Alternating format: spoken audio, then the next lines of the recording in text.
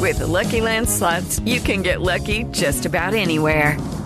This is your captain speaking. We've got clear runway and the weather's fine, but we're just going to circle up here a while and get lucky.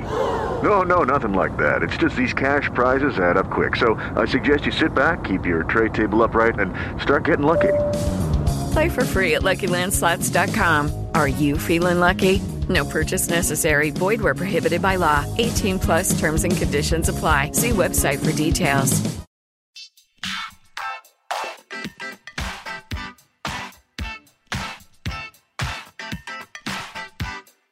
Hi, everyone, and thank you for tuning in to episode 106 of Awards Chatter, the Hollywood Reporters Awards podcast.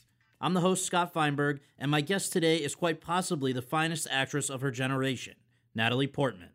The 35-year-old Israeli-American has been a star since she was just 12 and made her big-screen debut in Leon the Professional.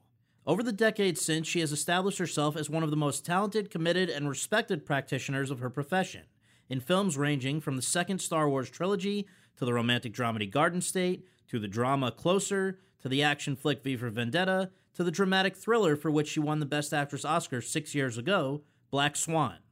Her latest performance as Jackie Kennedy in Pablo Larraín's Jackie, which focuses on the days before and after the assassination of John F. Kennedy, may be Portman's best yet and could bring her a second Best Actress Oscar.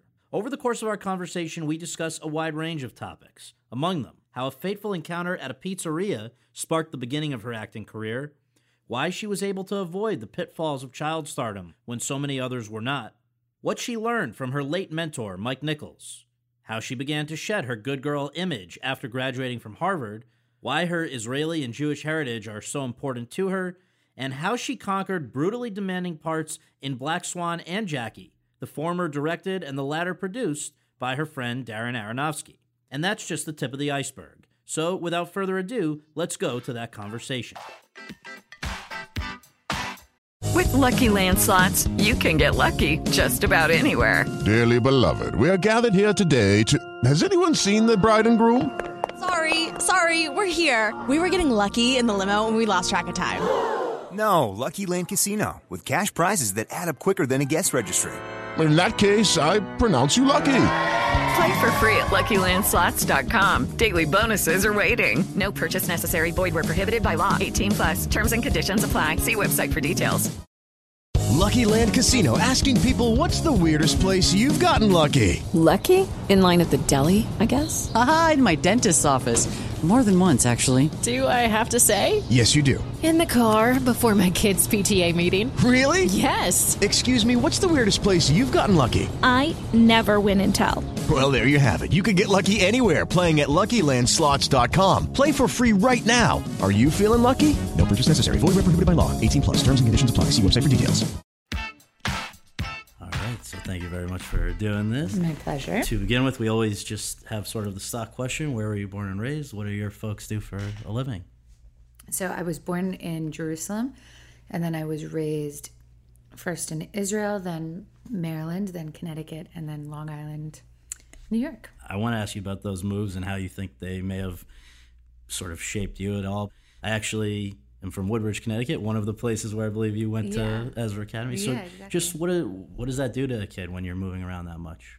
It's funny because I actually have a little bit of a theory that one of my advisors in psychology in college actually sort of suggested to me, which I think is accurate. She kept saying that she kept reading a lot about how actors moved around a lot of them were like army brats, and how that makes so much sense because obviously when you move to a new place as a kid, you have to learn how to adapt quickly. You need to assess a social situation quickly and understand how you fit in and then play the role that's needed in that group.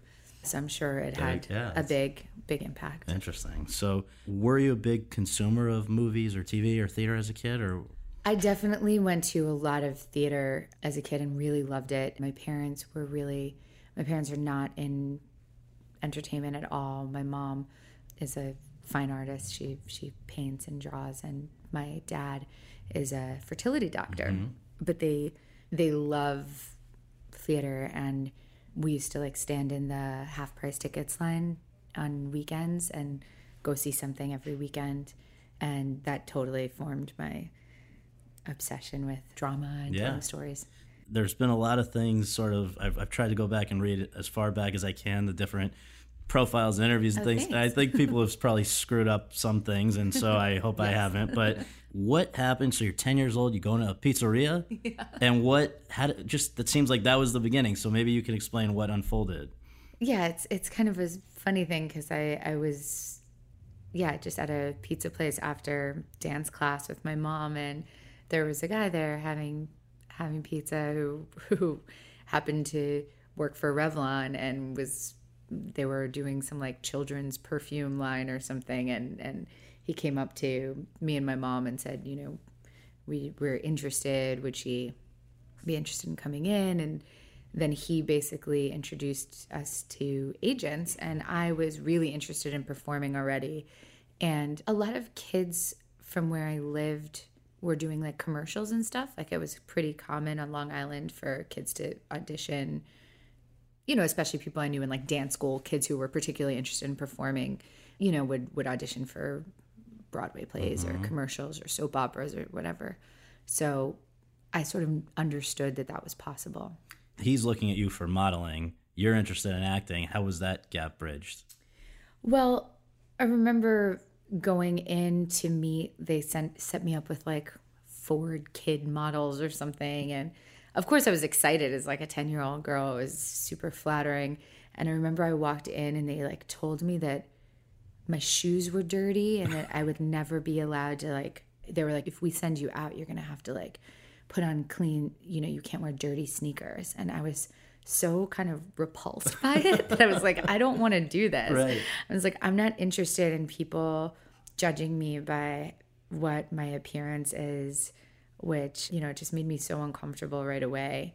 So I said to them, I am interested in acting. And they had sort of affiliate, I guess there's like child agents that work with acting agents that worked with child modeling agents or whatever. And they sort of introduced me to them. And that was how I started. And prior to that, had you done acting even at just like a school level or something? Yeah, I was doing like school plays, camp plays, a lot of dance. But pretty quickly after now being represented, you were going out on real auditions and you felt sort of right at home with, or able to do it? I liked it and I was excited by it. And I was going out for like everything from commercials to TV movies to off-Broadway shows, Was that the first thing that really panned out, was that off-Broadway musical that you did? I was an understudy in an off-Broadway musical called Ruthless, That was the first job I got. And when along the line did, I believe, Natalie Hirschlag become Natalie Portman? That's the thing. I don't know where that came from. My name's always been Natalie. Like someone decided that I changed my... You know what? It was probably an Israeli pronunciation of Natalie, right? Wouldn't that be? No, because in Israel they call me Natalie also, and that's on my birth certificate. So I don't know who invented that. All right, let's put that to bed right now. Yeah, but I did change my last name, which happened when The Professional was about to come out. There were still phone books, like people still had phone books.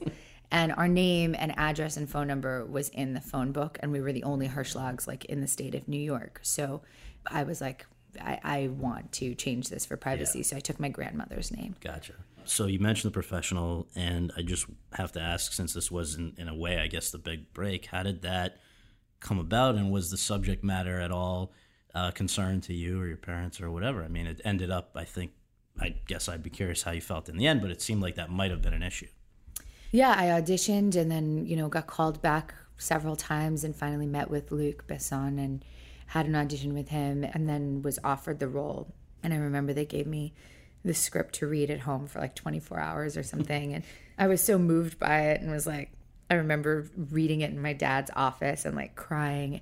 And my parents, of course, were completely concerned about the material. It was violent, it was sexual, there was profanity, I was smoking in it. There was like, they were really concerned. And I was a very, very headstrong kid and really fought with them and was basically like, you guys are going to ruin my life if you don't let me do this. And it was a big, big conversation. They were really afraid. And my dad went into like deep negotiations with Luc about, how many times I could curse in the film, that when I smoked, it wasn't ever real smoking. It just looked like I was smoking. And that in the story, I would have to quit by the end, so it would be a positive message, and taking out the sexual content. I mean, there was like, in the original script, there was like shower scene. Like there was like even more. I mean, the film still is like sort of on the edge. So I think I was lucky for both things, that they both let me do it, but in this hyper protected way. And I feel like that's sort of how they were my entire career. Yeah. Like they kind of let me do what I wanted, and they weren't involved. And that's another thing that's like very wrong, that's put out, that like my mother was my manager. Like she neither of my parents were ever involved financially at all in my career, at all. And they were just very much parents. They were like protective parents who didn't want me exploited, and they prevented it from happening. I had a very, very sheltered experience as a child actor. So after that movie, when suddenly you're now much more on the map, you go back to school, right? And how's that? It was hard. I definitely got like a lot of flack from my fellow students who, and it's hard to, I don't know, I don't really feel like I had much self-knowledge then, so it's hard to say how I was. I just remember how they were, and it was really, really hard. Like they really, I came home crying every day from school. And that's when I moved to public school. I was in a private school, and because it was so small, I felt that like if there were 4 kids that were really, really being mean to me, that I didn't have any friends. Right. Whereas I just dreamt about public school that was like hundreds of kids, and I was like, okay, someone's going to be my friend there. And was it a lot better? It was so much better. Yeah. I mean, it was exactly that. It was like there were just, everyone had friends. It was just different groups of people, and I felt like it was definitely a less bullying environment. Yeah. And in the meantime, I suppose it was during vacations or other things that you continued to work, and you were working pretty regularly in exciting stuff. Just to remind listeners, you're with Al Pacino in Heat, you're doing Woody Allen, Everyone Says I Love You, Mars Attacks, which this is all over the place. So I just wonder, for you at that point, what was driving you to keep doing this, even especially when it was causing you grief in other areas of your life? Well, I loved it, and it gave me a whole different experience of the world. I mean, you get to travel, you get to meet really interesting people, and you get to have these emotional experiences acting, and I absolutely loved it. And with my move to a new school, it didn't affect my life poorly. I was able to have this sort of double life where I could have a great school experience and great friends and interesting academics, and then go and have this really incredible artistic experience. Can you diagnose, as someone who's come through child stardom, why so many other people don't? Can you figure out what it is that makes it so rough on a lot of people? Yeah, I mean, I have remarkable parents. I have parents who, I mean, I'm 35 now, and I've never seen disappointing behavior from them. I see them, they're human, they're not perfect, but they are always doing the right thing. They're always being good human beings. And I think that's rare in life. Like, that is just the biggest blessing in the world. And yeah, I think with any little stumble on either of their parts, I would have been a mess, you know, because I think you have to really know who you are, and that only comes from your family being really, really strong. I wonder if we can just touch on a couple of sort of specific challenges it looks like you gave yourself along the way. One of them, the first, I guess, in a way, may have been Diary of Anne Frank, where you're going to Broadway, and this is the first time as an actor, I guess you'd done that sort of understudying of the off-Broadway musical, but now you're every night for months doing something that's tough. Was that a major formative experience for you? Yeah, that was maybe the craziest work thing I've ever done, because I did 8 shows a week for 9 months while I was a junior in high school. Like, I went to full-time school. I missed half days on Wednesdays because we had matinees. But I otherwise was fully in school, and I took my SATs that year. I did all my AP tests. I mean, I was doing it was like the hardest year of high school plus the craziest schedule.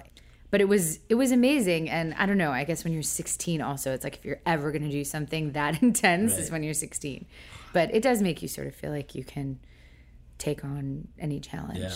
And then I guess the other thing, which I believe started just before you went off to college, which we can come to, but I mean, Star Wars obviously seems like it would be bigger than anything you'd been a part of up to that point, maybe that anyone had been a part of up to that point, and very different sort of acting than you'd had to do with, I guess, blue screen and all that. So how did it come about? What did you make of it all? That was really, really difficult also because I was 16 on the first one. So it was actually, I guess it was right after I did Anne Frank. It was the summer after, and it was the summer before my senior year. Does that make sense? That sounds right to me. Yeah, I'm looking at the chronology. High school, I think. And yeah, I was 16, and it was new for everyone. I mean, it was the first big film shot digitally, which made it completely different too. The monitors were exactly how you would see it on screen, which is wild. It was almost entirely blue screen, so you're acting in a vacuum, and it's just a whole new world. Yeah, it was really challenging. I found it really difficult, and I still find blue screen acting really difficult. It's really something I admire a lot when I see great acting with blue screen stuff. I'm always like that person's the most talented because it's really hard. Yeah. So the year after that, with the exception of, I guess, finishing your commitment to the Star Wars movies, you say, I'm taking my 4 years off to go off to college. You'd worked hard in high school. You're now off to Harvard. Was that a tough call? And in retrospect, do you have any doubt that it was the right call for you to go and do that? You know, it didn't feel like such a decision, you know. First of all, I'd only been making like one movie a year, and usually a small part, you know, something that would take a few weeks to shoot, or doing a film in the summer like doing Anywhere But Here or Where the Heart Is or Star Wars. And I was still doing sort of the same thing because I worked in the summers, and I did other things too. During college, I did, you know, the play in Central Park, The Seagull, and I did Garden State and the short film in Paris, I Love You. So it didn't feel like such a compromise. And also, it wasn't like there were like thousands of movies coming my way that I had to say no to. It wasn't really that hard to just only work in the summers, you know. But it is an unusual thing in the way, like, I don't know too many other people who go off to college as a movie star, and so I wonder for you, were you able to have a somewhat normal experience, or Oh, totally normal experience, because I remember Facebook was invented when I was a senior, like at the school by a freshman. I mean, I didn't know him. Yeah. I didn't know him then at all, but you know, the internet didn't really exist, and it was much easier to sort of have private existence before all that. So I was very lucky with like the timing of all of that. Yeah. I mean, I find it really impressive now when people go, because to know that you're going to have people taking pictures of you in class and on campus and writing about anything you do. I mean, I got to go like really be a normal college student and like do everything that normal college students do. Yeah, and I know you really impressed a lot of people, including Alan Dershowitz, who said at that time you were also, I know your major, I think, was psychology, but were you seriously thinking, maybe you still are, that at some point, he's saying that he got the sense from you that at some point you would want to actually practice that? I don't think that I ever thought about practicing psychology.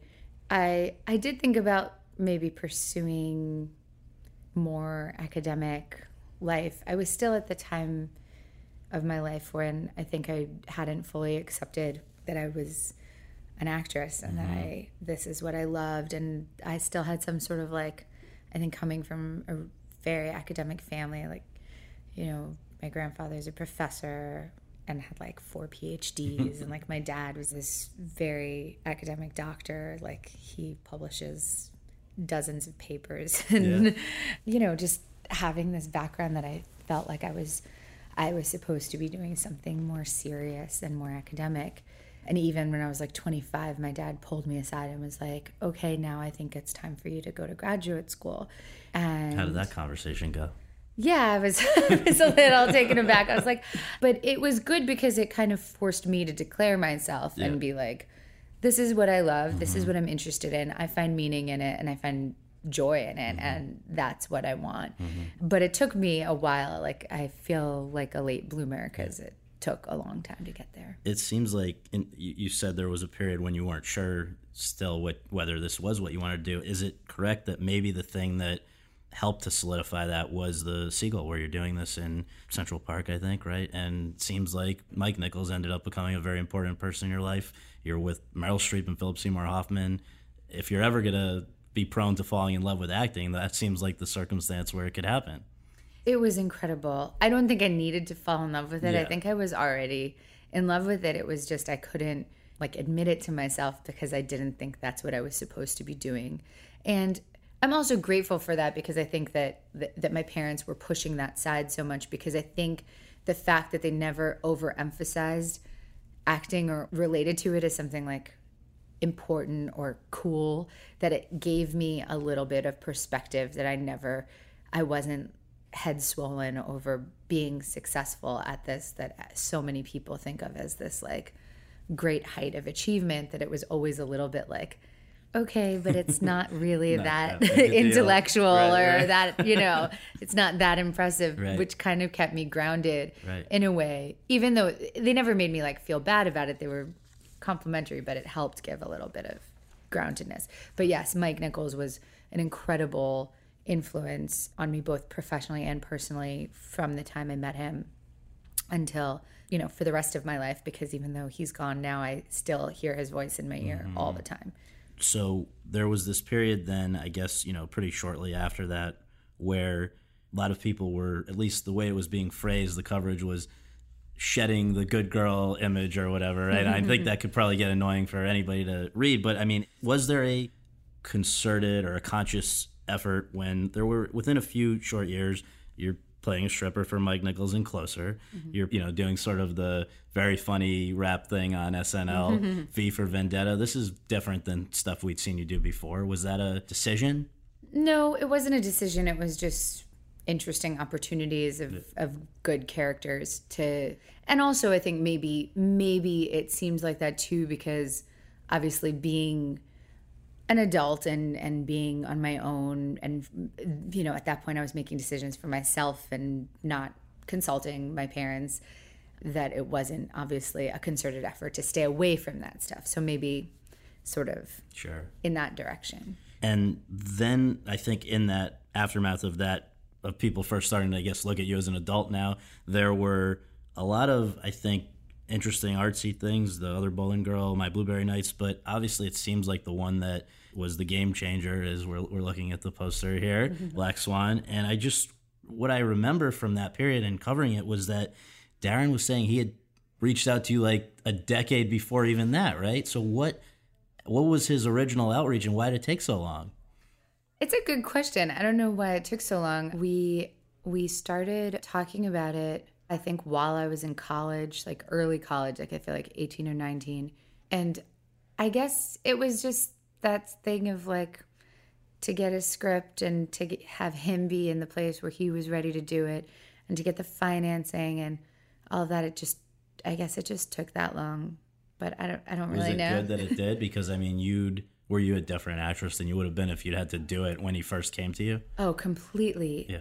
Completely. It was very lucky it happened exactly when it happened, because I think physically I was sort of like at the end of where I could have done that. Yeah. And then emotionally I was like at the beginning of where I could have done that. So it was lucky. Not to relive stuff that you may want to not even think about, but just can you remind people how much work went into that? I mean, I was amazed to in revisiting this. I had kind of forgotten the extent of the preparation that had to go into making the fact that you could even be made with preparation to look that good is unbelievable. But what was the preparation? It was a lot. I started a year ahead of time doing the ballet training, and I did have a double for, the stuff that you would never be able to learn in a year. Of course, you can't become an actual ballerina in a year, but we got to the point that I could do I could do sort of the simpler stuff on point, and I could do, all the close-ups and Benjamin, who's now my husband, of course, choreographed specifically so that it was a lot of like upper body stuff that they could do close-up shots that I could do everything. It was a lot. It was really fun though, and the time I spent with the woman who trained me, Mary Helen Bowers, was great too, because she just told me stories all day long, which was amazing for a year to hear stories about being in a ballet company all day long. And in the course, when you're putting that much of your heart and soul and time into doing something, I'm sure you've got to really hope it pans out into a nice movie. Did you get the sense all along that it was coming together overall? I mean, that what you're doing, but did you get the sense that it was a good movie? I always go into every project hoping it is and going into it because I think it could be.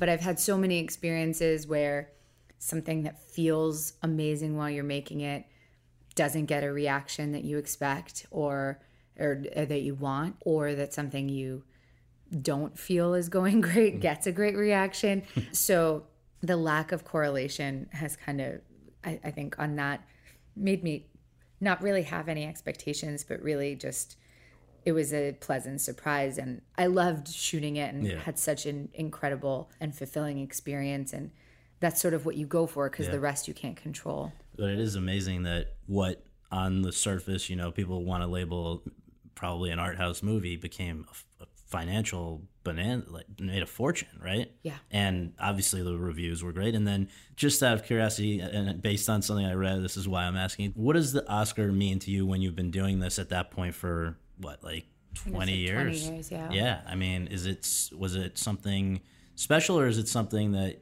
let me just leave it at that. Was it something special? Yeah, no, it's definitely something special, and it's incredibly flattering and moving to be recognized in that way. But also when you live for 20 years without it, you're also, it's not your be-all, end-all. The be-all, end-all is the work that you're able to do. And one of the greatest things about the Oscar, too, is the opportunities it affords you for other things, the different kind of way people look at you.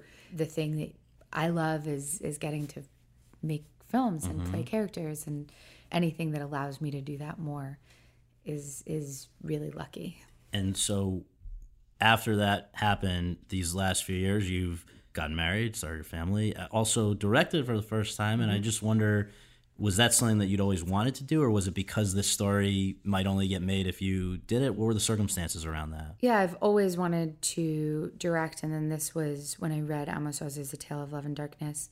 I really saw a film in my head for the first time and became completely obsessed with it and knew that that was what I wanted to make. And then had the great opportunity of making the film in Israel, in Hebrew, and it was one of the great experiences of my life. And you have definitely gotten the sense that, and I think you said it's where you were born, but Israel is very special to you. It's somewhere where you end up spending a lot of time, or, have very strong feelings about. Yeah, I do spend a great deal of time there. I have a lot of friends and family I care about deeply there. And I think it's just occupied my imagination for a long time, because I heard stories about it growing up, living here, thinking about there, and had this imagination of it, and then confronting it as an adult and seeing what it really is and where the gaps are with the stories I heard, and my conflicting feelings about various aspects of it. It's like family, it's some thing you love more than anything in the world, and also feel critical of more than anything of the world. So for me, it's just this, it makes sense for me to make stories there because it has all of that tension in it for me. The only downside of being such a proudly outspoken Jewish actress with associations with Israel is I think you get every probably every script that has any remote connection to that subject matter, right? Well, more even Holocaust right. than Israel. Like, I definitely get a lot of Holocaust. Yes. Well, so coming to the recent past with Jackie, how did you first hear about it? And I don't believe, maybe I'm wrong, but had you played a real person, a historical figure before? So Jackie was another long gestation from Darren Aronofsky. So Darren had originally acquired the screenplay by Noah Oppenheim like 5 or 6 years ago that he was going to direct with another actress. And then he decided not to direct it, just to produce it. And at that point he called me and said, would you want to do this? And I read it and I was very moved by the script, but I felt that, you know, in the wrong hands, it could be taken, I guess, more conventional way or a more, you know, it's also just scary in general playing a figure that is so well known, which I had played real life characters before with Anne Frank on stage and with Anne Boleyn, but they're not people that anyone knew how they talked. Right. You know, with stage, you have a lot more flexibility in terms of how you look. And then with Anne Boleyn, I mean, no one really knows much about what she was really like. So this was definitely a completely different challenge, and that scared me so much. And then when Darren came to me with this idea of Pablo Larraín directing it and had me watch his films because I was unfamiliar with them and then meet him in person, I was completely convinced that this would be a worthwhile adventure. I mean, I still thought it was a little crazy, but... Now, did it give you any pause that he had not made an English language film before, that he had not made a film with a female protagonist before, that it would just be a very... and this is a very American figure and story, and we're going to have a Chilean filmmaker, as great as he may be, telling it. Were any of those things concerning to you? They weren't, because first of all, I think the fact that he hadn't made an English language movie, talking to him, his English was so sophisticated that never really seemed like it was a problem. You know, I felt that he could communicate anything he needed to communicate. And then in terms of the fact that he hadn't made a female protagonist before, didn't bother me because I don't really consider that a difference personally. I feel like you make movies about human beings, and I don't expect people to treat male and female characters differently. Although when they do, I get disappointed and upset, but I don't go into things expecting that.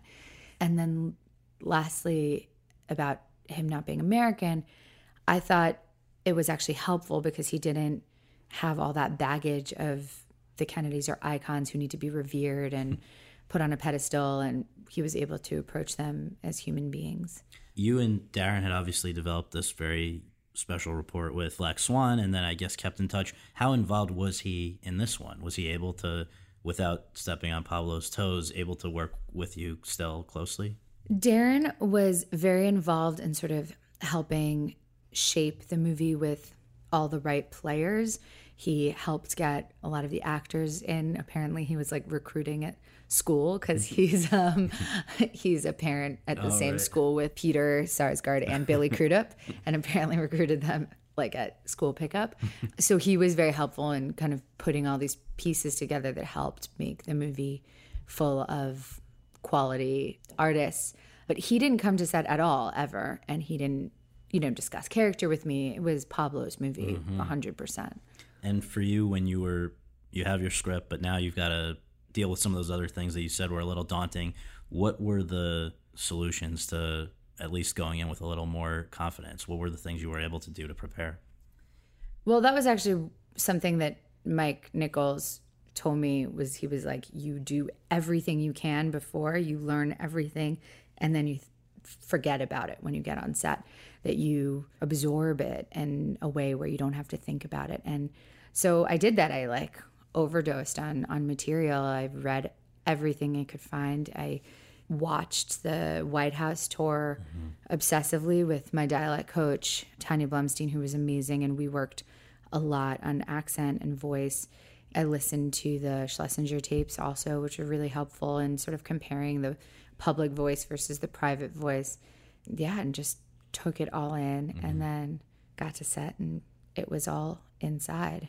Another thing I noticed that I was wondering watching the movie if it might have been kind of daunting is that it seems like there's a lot of the movie where you're kind of by yourself with your thoughts, often in very big rooms.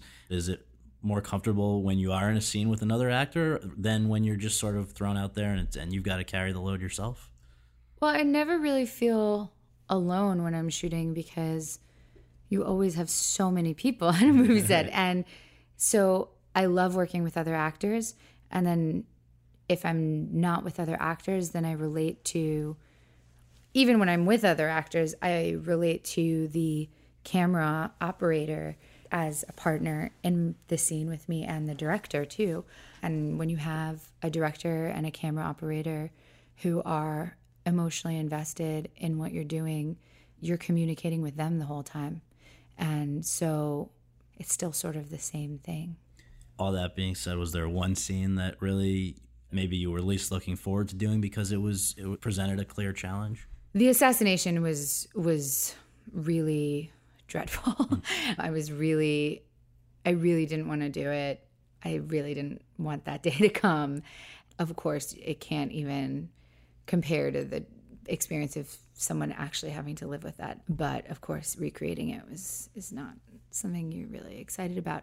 And then as an actor, it's very strange to have something that is so incredibly emotional and devastating and traumatic, but where you have very prescribed limits of how you can move physically and facially because it's captured in a very well-known film, the Zapruder film. So you're like trying to capture emotional truth and your own emotional truth, but then you're like, okay, but she had to be sitting this direction for this part and then turn this way and then move that way. And she wasn't crying, she wasn't screaming, she wasn't like facially, it's very limited so that was, I found it really challenging on like a technical way. Yeah. I don't know if it's fully sunk in yet. I guess the movie's been screening now for a few months. When you look at this, if you are being completely honest and setting aside any humility, where does this performance sort of chart on the list of the most challenging that you've done and also the ones that you're proudest of? I mean, it seems like it's got to be up there. I don't know that I can do that. I don't really rate my performances. I'm sorry. I mean, I loved the experience of making this. I had one of the most incredible creative experiences, if not the most incredible experience of my life. So I can say that. Sure. And then just, I guess, looking to the future as a final thing here, what is Handsome Charlie Films? I have to ask that first. It's the production company I put together several years ago to try and develop my own projects, and I've actually kind of shut it down now. Have you? Yeah, I'm really interested in developing material still and also helping filmmakers that I believe in or friends that are making interesting projects. But I also have learned that I'm not a producer. I don't have those skills. I have connections that I can help people move their projects along, but I need to be working with a real qualified, great producer if I actually want to help a film. So the things I've been fostering, I always do what I can to help it move forward and then put a real producer on it. But rest in peace, Handsome Charlie. Yes. Yes. Yes. So what is, as the final question, what is coming up for you? I think there's another Malick, and then there's some other, maybe you can just, for people that are going to come out of Jackie and say, what can we see her in next, maybe you can fill that in. Yes, there's another Malick film that I made immediately after Knight of Cups, 4 years ago. And I think that's coming out in the beginning part of next year, I think. I made a French film with Rebecca Zlotowski, who's an incredible young French filmmaker, called Planetarium, that is being released in France this week, and it doesn't have distribution in the U.S. still. So I don't know. I hope it'll come here in I'm sure it'll end up at some point on Netflix or something like that. But hopefully in theaters too. That's a movie I'm really proud of. And I made a film with Alex Garland last year called Annihilation that's really great and has an amazing cast of women: Jennifer Jason Leigh and Gina Rodriguez, Tessa Thompson, Tuva Novotny. That's a really special film. So that'll be out at the end of next year. Awesome. Well, thank you so much for your time. I Thank appreciate you. it. Yeah. Thanks.